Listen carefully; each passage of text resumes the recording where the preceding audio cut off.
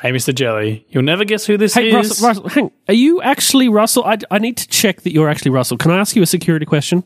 Oh, okay. My credit card number is 4644. No? I'm not going to stop you. Keep going. Oh, wait a sec. All right. What's... My question for you is, what was your first car? Oh, yes. Okay. I must have pre-filled this at some stage. So I'm happy to give it to you, Mr. Operative. I assume this is being recorded for quality. For quality and training purposes? Yeah. Someone's laughing at it somewhere, basically. So, yes, I had an 83 Bluebird, a Datsun Bluebird, Jelly. And it was... Yeah, and it was actually blue, true to its name. Good. It was the best car in the world. And I have to tell you, I sometimes still miss that car. I'm like, oh, if only if it was still running. So I wish I could agree with you and say that your car is effectively the best car in the world. But my first car was a Holden Kingswood. Ooh, I remember those. And it was a giant friggin' tank of a car. I'm surprised that it doesn't still exist today, kind of. Except that I know how it went out. So, there's that. But I can't not tell a story now. So just after I moved to Canberra, I was at CIT and I got a phone call from the police about my car. My car was back in orange. I'd taken something else. I brought something else to Canberra when I first moved here. And it turns out that my mother had driven it to work, and parked it in like a side street. Where I grew up, and somebody had come around a roundabout and blacked out and basically collapsed on the wheel, collapsed on the accelerator, started accelerating, hit my car, missed it. It was next to a tree, missed the tree that it was sitting next to, hit my car at about 80 k's an hour. And this is in a 50, 60 zone, so they kind of sped up a lot. Hit my car, which, I mean, like I said, it was a tank. My car shifted into the car next to it and the car next to it after that. And it was a 4-car pileup in like a 50 zone. So that was, that's how it went out. And it was the only reason that it got bent, because it got hit so hard. But yeah, it was giant friggin' thing. Wow. I have to tell you the story of the Bluebird now and how it went out. But first, I have to tell you, I was once sitting in a dentist's, what do you call it, like a waiting room. I'm sitting there waiting, and the dentist was collecting all these National Geographics, and some of them were old. And I found one, Jelly, from 1984, and my car was a 2-page spread in that National Geographic. And it was all about this is the quietest car ever engineered. We've even positioned the antenna exactly where it needs to be for optimum quietness. And I'm like, really? Are we driving the same car here? But yeah, it was, I think the tagline was something like it wasn't the poor man's limousine. I think it was the everyman's limousine. So my car, Jelly, it was like a limousine. So I'm driving down a side street. I'm probably doing the speed limit, about 60 k's an hour or whatever. Yeah. And I'm just happily cruising along. And there's all these parked cars down on the left. They've all got their lights off. There's no one in them. It's all cool. I'm cruising along. And suddenly one of these parked cars just pulls out, just right in front of me. And I just hit him bang. And it feels to me, it was like a bumper car. I'm doing maybe 50 at that time because I managed to hit the brakes a little bit. Yep. He hasn't even seen me. And we kind of, rather than me T-boning him directly, he was kind of at an angle. I managed to swerve a bit and we kind of glanced off each other. It was quite majestic, if I might say. We collided and then bounced our separate ways. It was like a dance. Ice skating or something, one of those things. It was very much like that. And I was very angry with this guy because I'd hit a pole a few days before, and when I say hit, I'd gently reversed into a pole and kept reversing, wondering why my car was no longer moving backwards. And I'd bent the entire side panel. And being a Bluebird, you're wow, pop that off, get a hammer and a piece of wood and hammer it back out. And I spent 2 hours maybe hammering this back out. I even added a bit of spray paint. It looked pretty damn good. And this guy hit the exact same panel. I'm like, you've got to be kidding me. And it turned out he was a pizza delivery driver. And yeah, so it's in the Days of Street Directory. So he's sitting there reading the street directory, trying to figure out where to deliver this pizza to. Yep. And then clearly he's oh, this is the house. And he's just pulled right in front of me. And that was the end of the Bluebird. Long may it live. I guess it's dead. So it's probably not relevant. Yeah. My car, my Kingswood was, not my Kingswood, but the Kingswood, was it had a TV show named after it. Or possibly it was named after a TV show. I don't know. I know that there was a, because my dad said, like, used their catchphrase all the time, which was, not the Kingswood or something like that. So it was like an Australian TV show? Yeah, Australian TV show. It's called Kingswood Country. It sounds like a TV show, but I'm just looking at the Wikipedia page for it now, and one of the stars of the show was named Sheila, and there's a Colin and a Maggie. Like, these are the most Australian names you can come up with. So it's definitely an Australian show. Anyway, so the reason that I'm asking about the cars now that we're like 7 minutes into the podcast, I just thought you wanted to steal something from my bank. So. Yeah, well, I mean, there is that, but I thought we could talk a little bit about cars, because I mean, cars are the sort of thing that they're a part of a lot of people's lives in any case, and there's kind of a lot of things that kind of go with cars. But I'm not gonna. I mean, this is not Top Gear or accidental, some kind of topical. accidental show where we maybe talk about cars sometimes. I figure we'll just like cover it and we'll just kind of get it done with, and we'll look at it from like a regular person's perspective. Man, I was hoping we were going to start a car show. I was all excited. Accidental car podcast or something. Accidental topic cars. I like it. So what car do you have now if the Bluebird is gone? The Bluebird is gone. It is long gone. So these days I drive a 2009 Volkswagen Golf. It's a very boring car, but I'm also in love with it, but for different reasons. It's more, I don't know if I'm older and more boring now, but it's just reliable. It's solid. It's just, there's nothing outstanding about it, but there's nothing like bad about it either. It's just, It's just a car. Just a car. Gets what about you from home to work. Mel and I share a car, and we drive like a Mazda. It's silver. I don't even know the model of it. I think it's like a 323 or maybe it's a 626. I don't know. There's just numbers and I can't remember them. But it gets me from A to B, so there's letters involved as well. Wow, that sounds like a fancy car. And how old is this car, Jelly? I don't know. It's like 15 years old now. It's got a kind of a dent in one spot that just never has been like dealt with. All right, so I've got a question for you. Like, we were talking about the first cars. You had a Kingswood, I had a Bluebird. Yeah. How did you purchase this car? Like, did anyone else help you? Did you go out on your own? Did you steal it from a neighbor? Like, where did it come from? That car was given to me. That one was given to me. But the first car that I bought was a Commodore because I was stupid. Well, this is Australia. Everyone's got to have at least a Falcon. You've got to have a Commodore at some point. So I bought that after I moved to Canberra, and this was not long after the Kingswood got, smashed up. I had been driving, when I came to Canberra, I had been driving a Brumby. A what? A Brumby. It's a Subaru Ute. I think in the States it was called the Brat or something. But here it's named after a horse. Of course. Wild horse, so Brumby. And so I'd been driving that around, and it's this tiny little ute that, it's got no space in it at all. And I'd been trying to carry around people in it, which is not really what it's designed to do at all. So I decided I wanted to get like a relatively large car for carrying a couple of, friends in. And I bought a Commodore, and it was like I think it was a 90s-ish Commodore. I can't remember the exact year, because that one is now obviously gone as well. But it was, it leaked so much oil.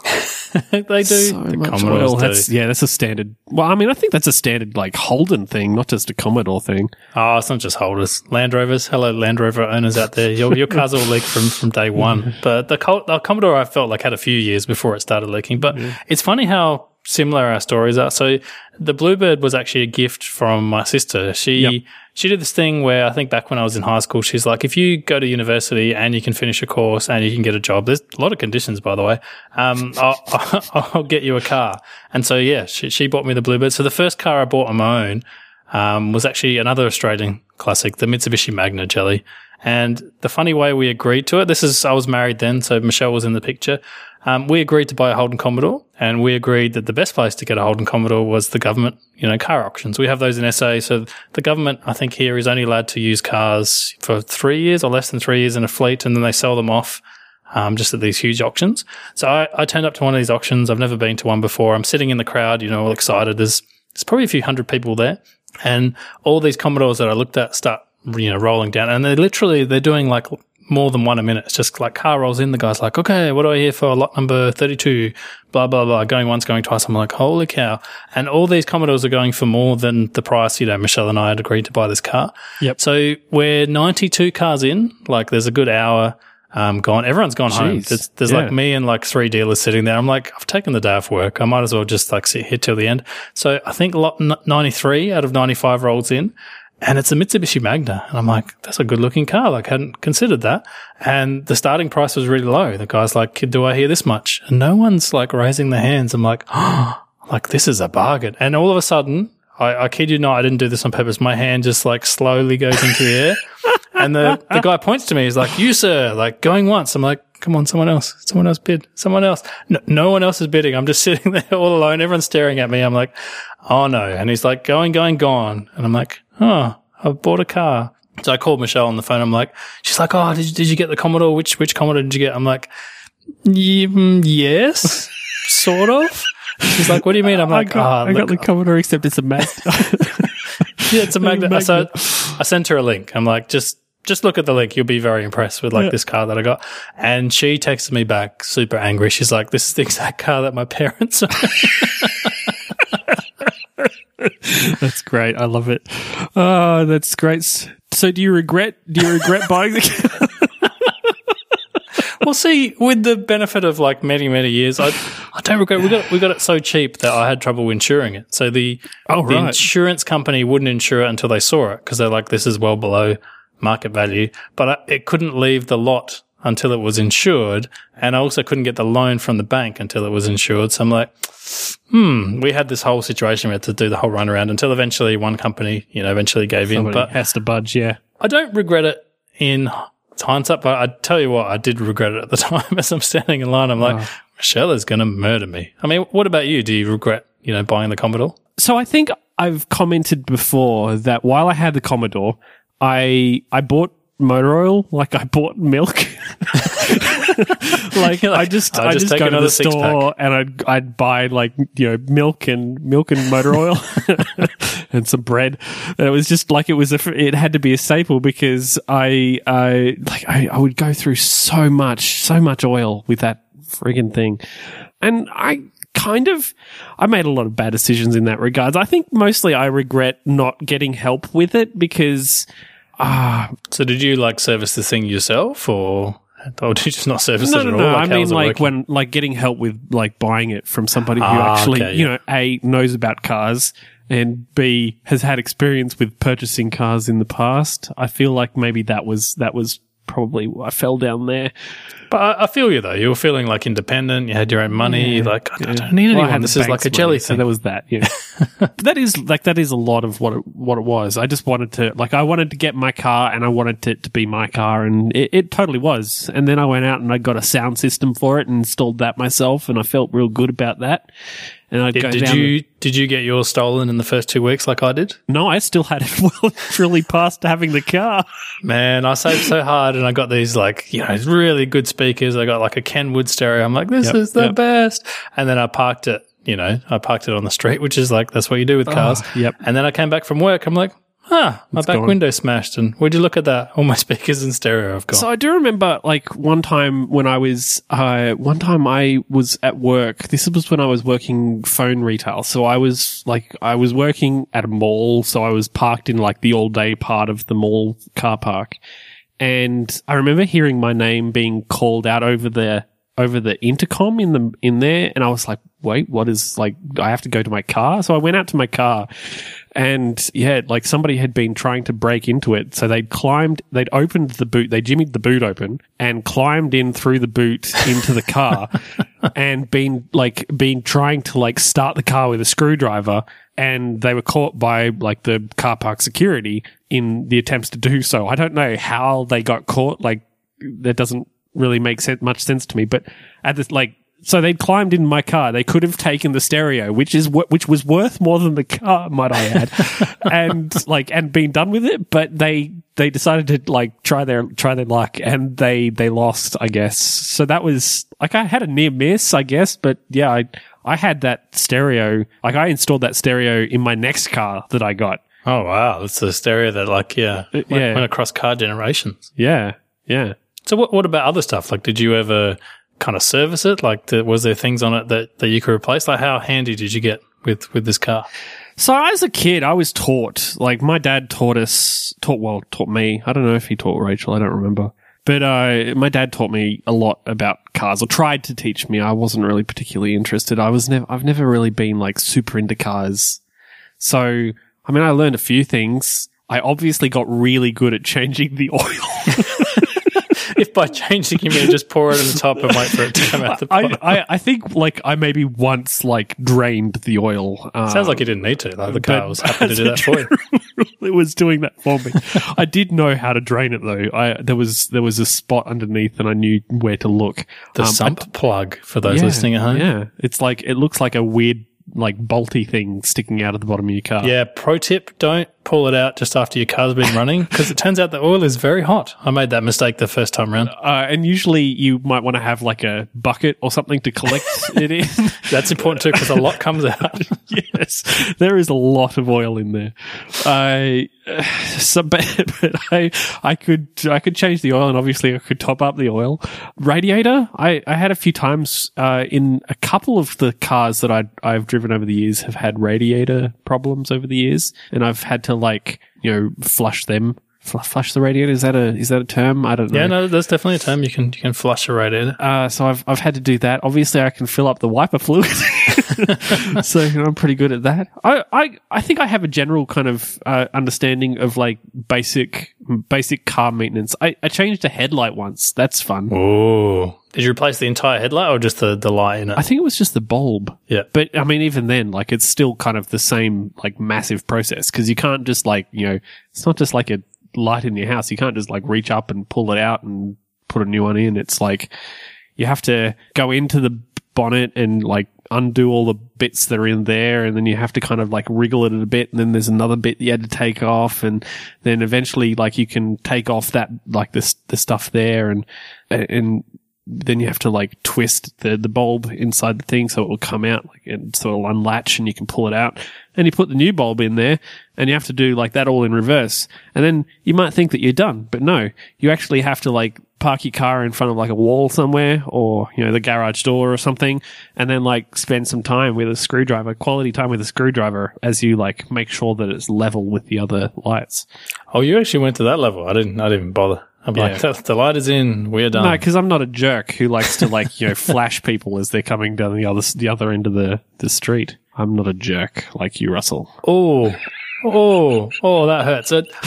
Look, I think we're more similar than you realize. Like in this case, it was my brother that taught me to do all this stuff. I was probably just as uninterested as you, but he's a determined individual. Like, he taught me how to change oil. He taught me how to change oil filters, you know, air filters, even fuel filters, which in my car, they had the genius idea of putting under the back left wheel. They're like, the best place for a fuel filter is somewhere where it's really hard to get to. And yeah, I've changed those. I've done those. I've changed more tyres than I care to remember. But my favourite part is one thing that didn't need changing is I used to carry, and I kid you not, in the back of my car, an air compressor and a hammer. And so the hammer was for when the car wouldn't start, you just gently tap the starter motor. I don't know what the hell that does, but that was like magic. It'd be like, okay, now I'm going to start.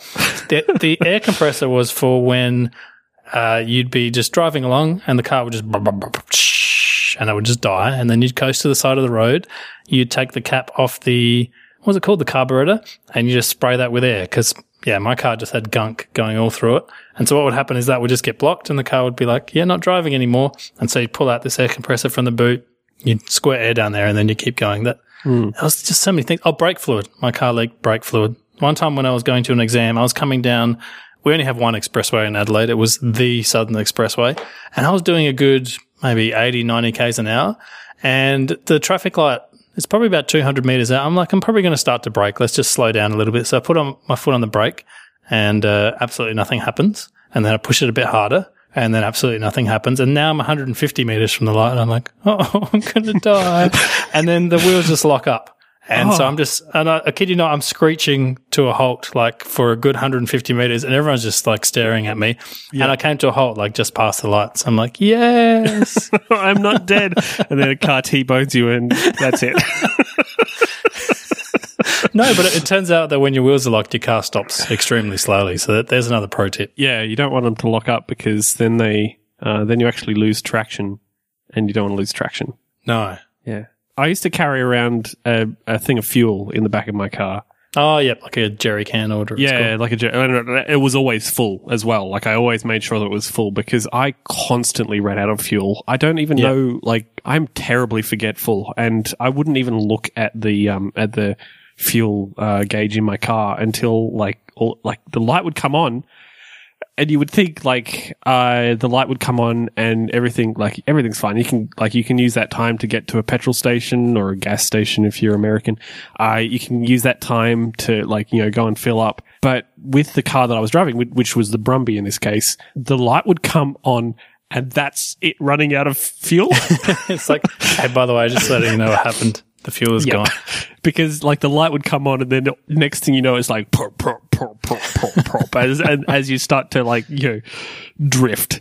And so, yeah, there was at least one time where I was driving, and I think the reason that I kept running out of fuel was that because I moved to Canberra, I came from a relatively small town. So there's maybe it's not really that far to get to the next petrol station. So I just kind of would, it wouldn't really matter. But when I came to Canberra is the way that Canberra is laid out is that you've got this kind of town centre that's all the way out there, and then another one all the way out there, and another one all the way out there, and there's not really any kind of I mean, at least when I first moved here, it's kind of all kind of merged since I moved here, and so there's all this length that you have to go before you can get to a petrol station. Yeah. But yeah, I at least one time got stuck in the middle of one of the major kind of parkways, and had to walk to CIT from wherever I had pulled over, because I was like, well, I've got to get to class, and then I'll come back and I'll fill up the car. So yeah, so that was when I bought my jerry can. And yeah, I had one of those too. In fact, my car had this thing where none of the controls on the dashboard would work until the car was reasonably warm. Yeah. So you actually wouldn't know what your fuel levels and things were until you've been driving for about 10 minutes. It was that kind of novelty. You're like, did I fill up? Yeah. I can't remember if I filled up or not. I guess we'll just drive for a while and we'll wait till the fuel gauge turns on. I've had at least one car where sometimes it just wouldn't, the fuel gauge would be like, yeah, you don't need to know what this level. You don't need to know. You just, I'll let you know later. Maybe next time you're driving. Also, the fuel light has just come on, so I'll let you know that way. And it's over. Cars, man, cars. So, okay, this sounds similar, but this is something I have to know.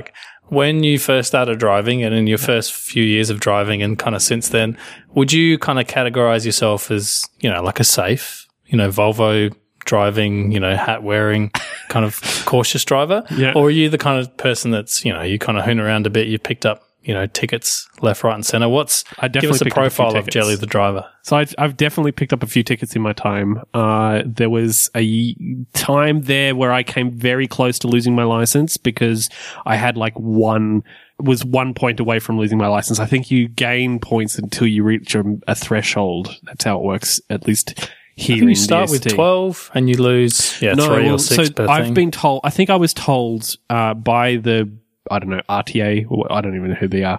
I was told that you gain points, not lose points, because everybody says you lose a point, but that's not how it works. You actually gain a point, and then you have a threshold, which is weird.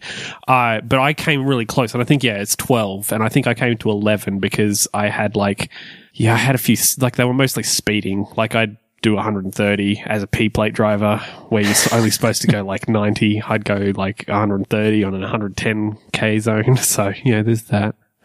Jelly had places to be. I found I was the same. I used to get heaps of tickets, and I also, in fact, I think I lost all my points. And at this point, gained all the 12 demerit points or whatever. At this point, you get a letter from, in South Australia at least, and they're like, hey, you have 2 choices now. You can either forfeit your license for 12 months or you can go and have 1 point for the next 6 months. And I'm like, I can do this. So I just went on the 1 point for 6 months thing, and I drove like a grandma everywhere. I just cautiously, I stopped before every light. I drove 10Ks under the speed limit. I'm like, damn it, I will keep my license for for the next 6 months. And I found the funny thing was I used to live in a suburb called Noarlunga in Adelaide, and that place is absolutely blanketed with red light, speed, every single camera possible you can imagine on every single place you can imagine. And when we moved out to a different suburb, zero of these things. No speed cameras anywhere, no like anything. And I found out I haven't had like a ticket since. And I'd like to think that's because I've gotten, safer and more cautious and older. But I think it's actually because the police, don't blanket our suburb in all this stuff. Potentially. I have not had a ticket in a while either. I think partially it was because I got to the point where I was only one point away from losing my license, and I was like, I must not lose this one. So I'm driving around at like 10 Ks now, just being like, I'm not doing anything wrong.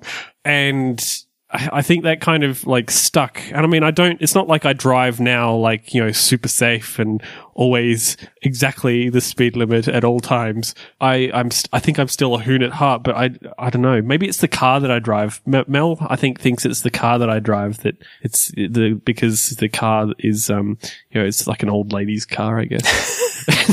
I get that whenever I go to service the Golf. I walk into the service center and there's literally like no one in there is under 60 and they're all like grey haired. I'm like, I feel like I'm in the wrong demographic here, but whatever.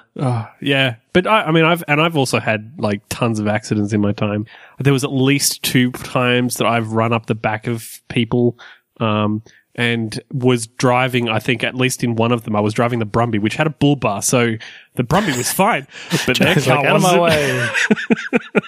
Yeah, just like, I was coming down the road, this road, and I locked, this is a similar situation to yours. I was coming down this road and I locked the brakes, as I'm coming, and there's cars, there was traffic in front of me and the cars were all backed up. And at first I was like maybe 300 meters away, and then I was 200 meters away, then I was 100 meters away, and my car's like just sliding, just kept going. And then all of a sudden I just like, boom.